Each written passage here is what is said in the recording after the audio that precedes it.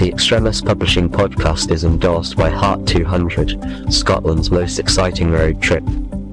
Find out more at heart200.scot.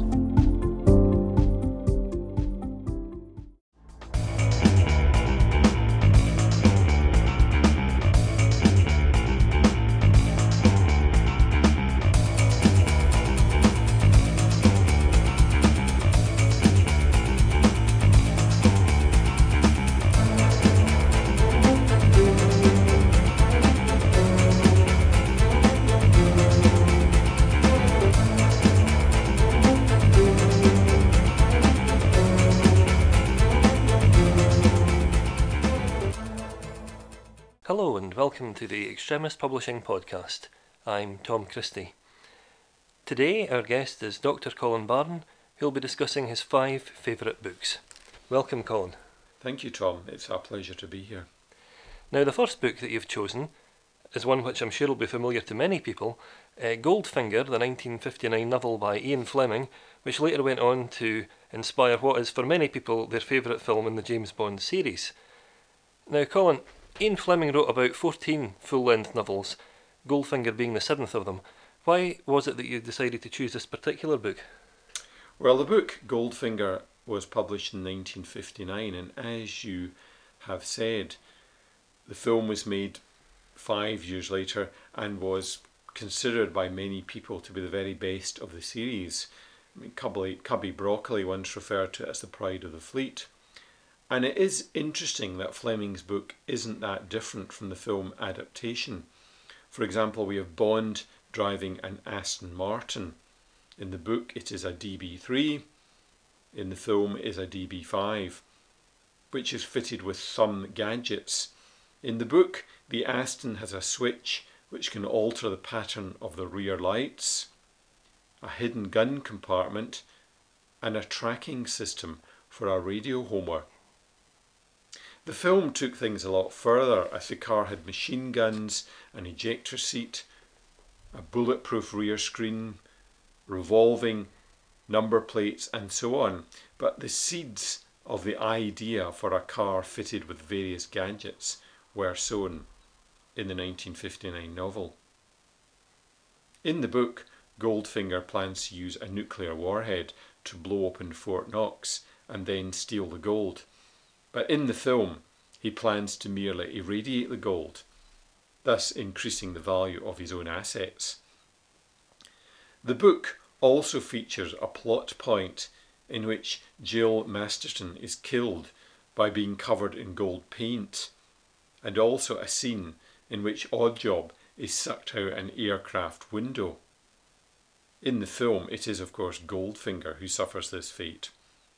In fact, both of these ideas are scientifically inaccurate. There's no such thing as skin suffocation. If there was, everyone who smears sun cream on their bodies would die of skin suffocation, and anyone who went scuba diving would suffer a similar fate. Many years ago, I read a very interesting book, The Science of James Bond by Lois H. Gresh and Robert Weinberg, which discusses these very plot points. And the authors concluded that Fleming got his idea for skin suffocation from the real-life case of Wizard of Oz actor Buddy Ebsen, whose entire body was covered with makeup for his role of the Tin Man back in 1938. Now, Ebsen subsequently ended up in hospital, but this was due to an allergic reaction to the aluminium powder used in the makeup, not skin suffocation. Gresh and Weinberg also ridiculed the idea that a bullet hole in the window of a pressurised aircraft would result in people being sucked out. In the film, Goldfinger is sucked out the window of a Lockheed executive jet. In the book, Oddjob is sucked through the porthole of a Boeing Stratocruiser airliner after Bond pierces the window with a small knife. In fact, this is incorrect, as a small hole in a pressurised aircraft cabin doesn't have dramatic consequences. But despite these scientific inaccuracies, Goldfinger is a very imaginative book, which really draws the reader in. Fleming's Bond novels are still very widely read today. What is it, do you feel, about Goldfinger particularly that holds up well? Well, I think the detail in the book is so fascinating. I mean, Fleming was really one of the first novelists to incorporate a lot of detail in his writing, details of guns, details of the food that Bond ate, details of the cigarettes he liked to smoke, details of golf, and so on. For example, the two chapters dealing with the golf match are incredibly detailed. In fact, there's probably too much detail. If you're not a golf player, you probably won't understand them. For the film, the golf match was retained, but was simplified considerably. And some of the detail is just wrong though. In the book, Bond creates a radio homing device just by connecting a dry battery to a thermionic valve, what the Americans call a vacuum tube.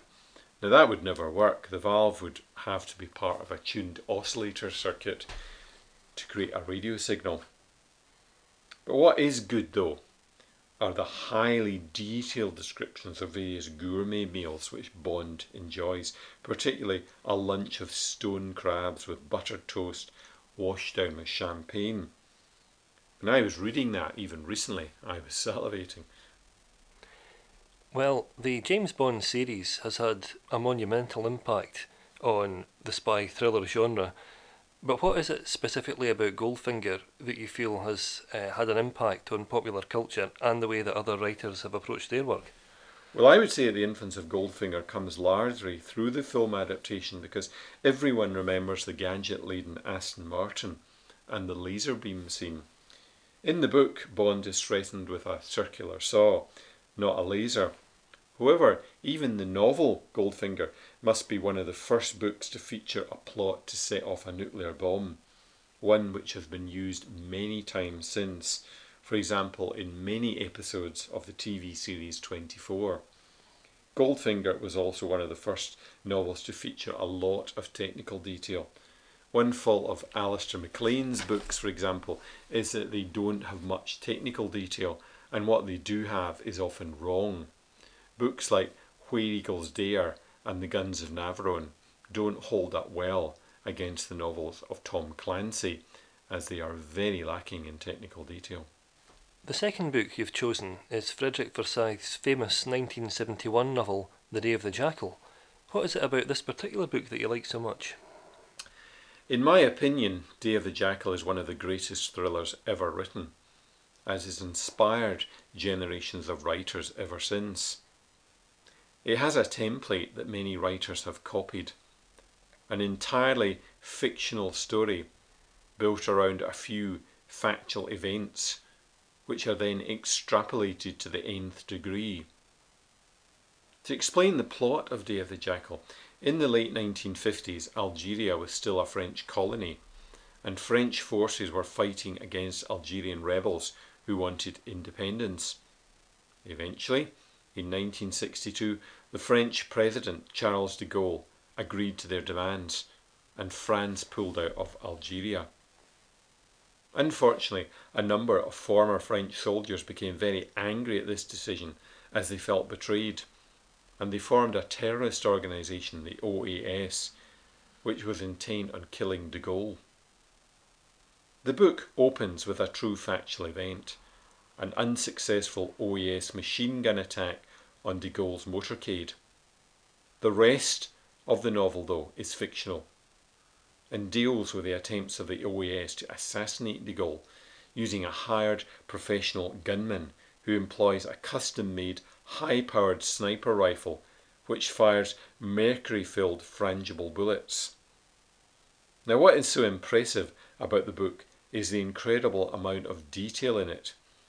Details of French life, French cuisine, French politics, the French police, and of course about the bespoke gun which the Jackal uses.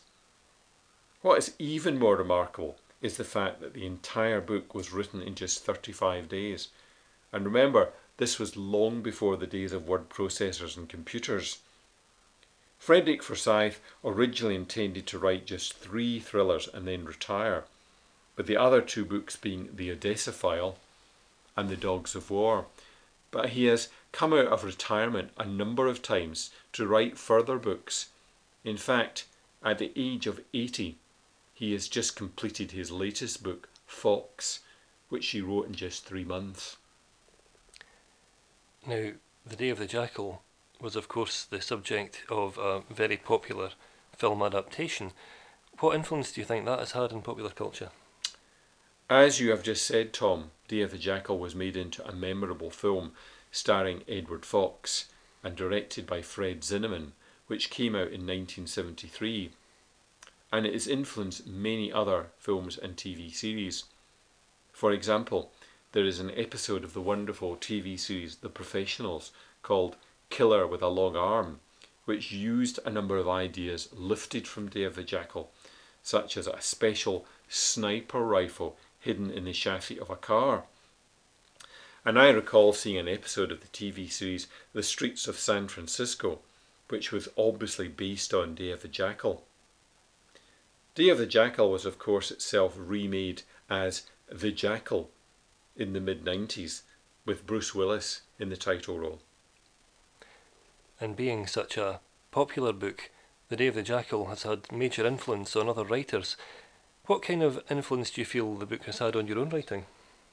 Well, as you say, this book has had a great influence on other writers because it established a new genre, a fictional book based on a few factual events. Many other writers have copied this core idea.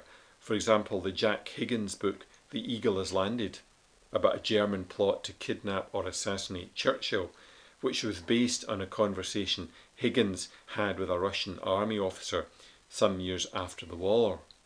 And of course, Day of the Jackal has influenced my own writing, in particular my latest book, Operation Archer, which, although fictional, is based around a number of real historical events. And now we come to a book which I think it's probably fair to say is something of a joker in the pack, and that's the Monty Python Big Red Book. What is it about this particular book you like so much? Well, Monty Python's Flying Circus was a programme which has had a great influence in my life. As the late George Harrison once said, "There are some things that make life worth living, and Monty Python is one of them." I was also a great fan of all the satirical comedy programmes which preceded it, and which had many of the same cast members, like The Frost Report, At Last the 1948 Show, and Do Not Adjust Your Set. I remember when I was at Greenock Academy in the early 70s, Monty Python was worshipped almost like a religion by my fellow pupils. One problem though was that in these days there were no video recorders, and the only way we could relive sketches was through Monty Python records and the books. The first of which was Monty Python's Big Red Book, which was published in late 1971. And by the way, even though it was called the Big Red Book, the cover was blue. Much of the material in the book was based on sketches in the first 2 seasons of the TV show. There was also some totally original material, and some of the photos were lifted from the Pythons' first film, and now for something completely different, which mainly consisted of their best sketches redone for the cinema. Now, what I liked so much about the book was the way everything was presented. It wasn't just a lot of words. There were lots of photographs and illustrations. For example, there was a running gag about various TV newscasters being upset about not being asked to write the foreword, which was illustrated with real letters done in printed letterheads.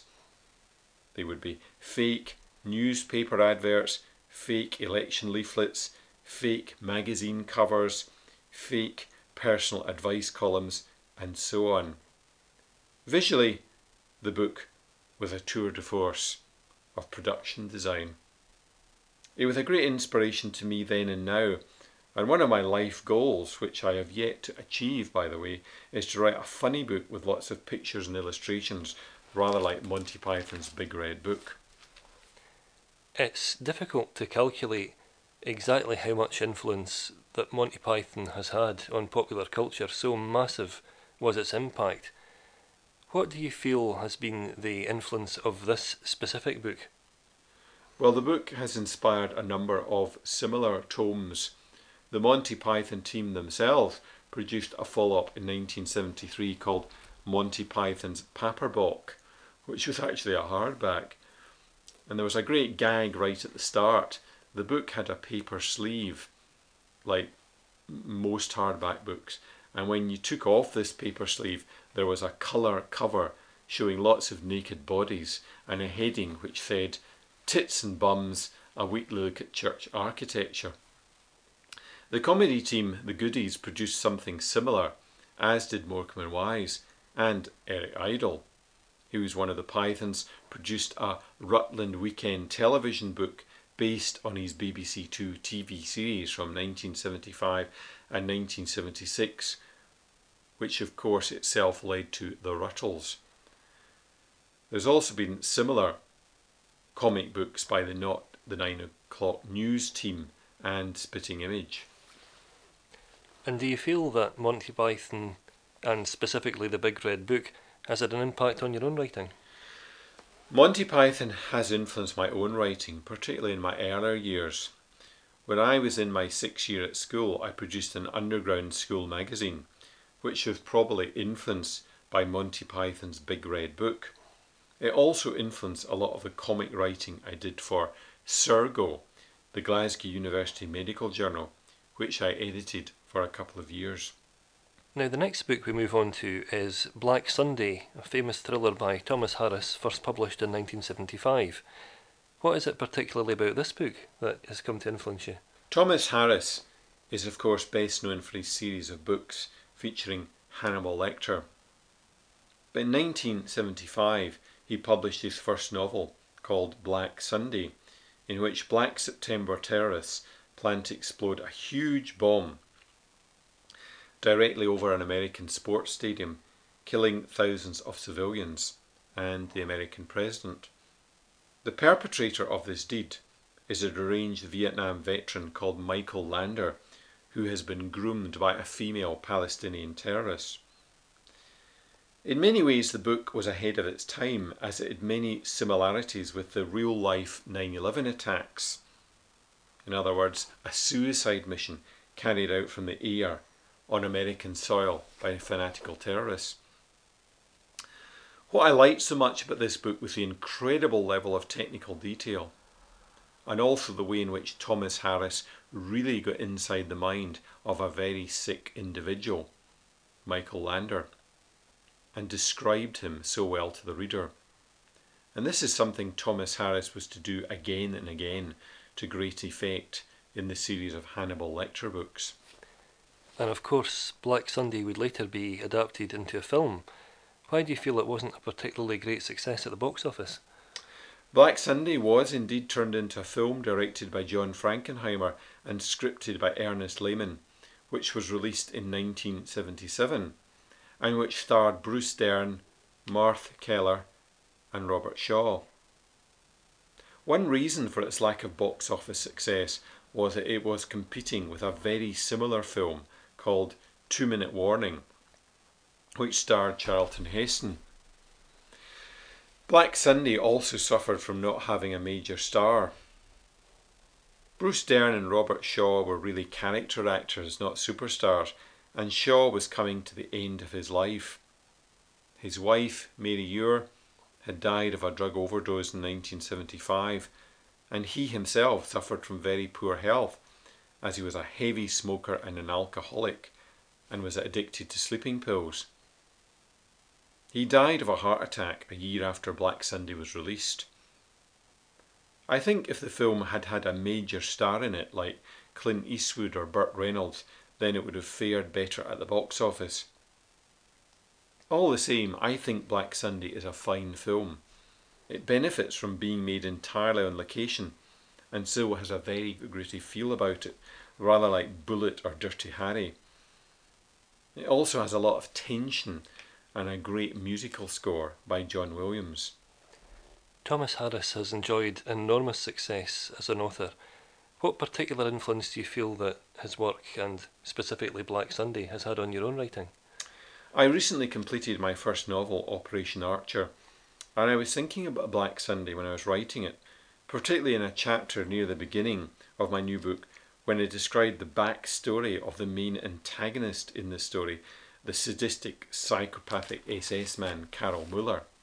And finally, we move on to KG 200, a novel by John Clive and J.D. Gilman, which was first published in 1977. Now, this book isn't particularly well known nowadays, but in its day it was a bestseller.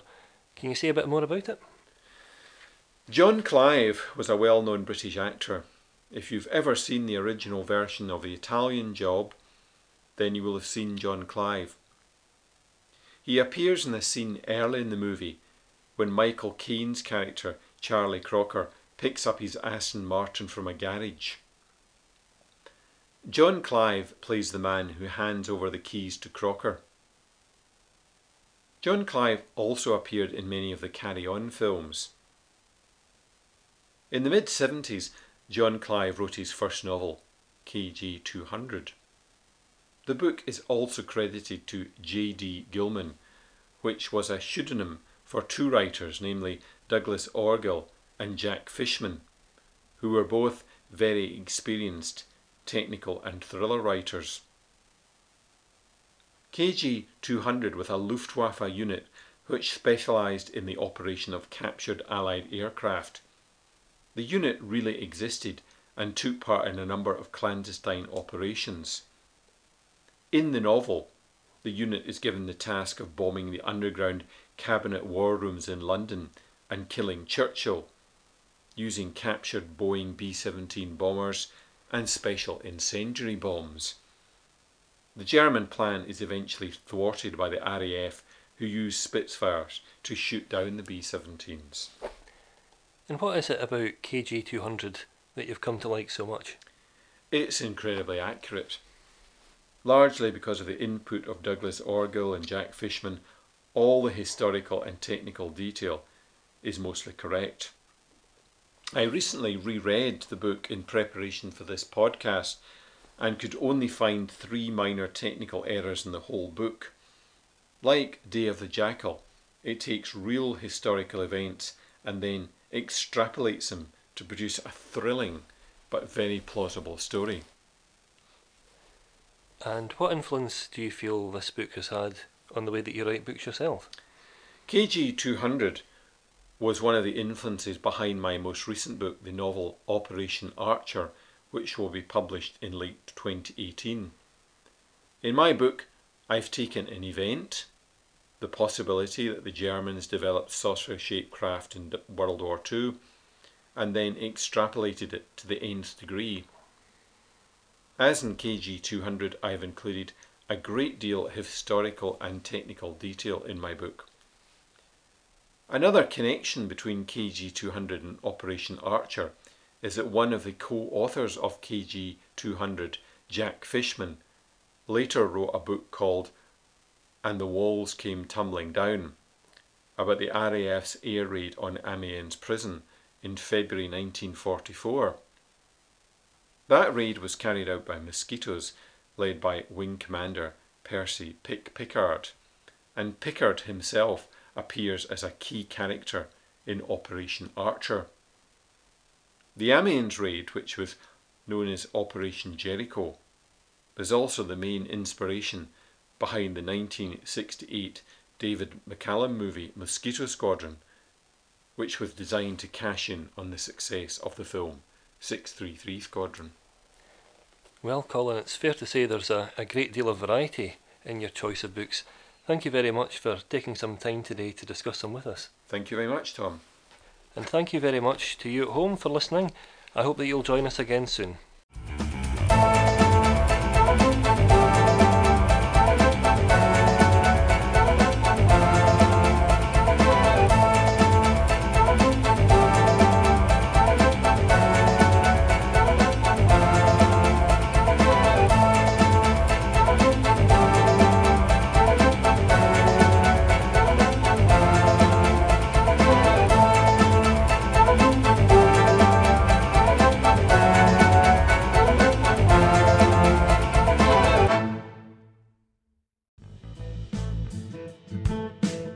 If you would like to find out more about advertising on the Extremist Publishing podcast, please visit their website at www.extremistpublishing.com for details.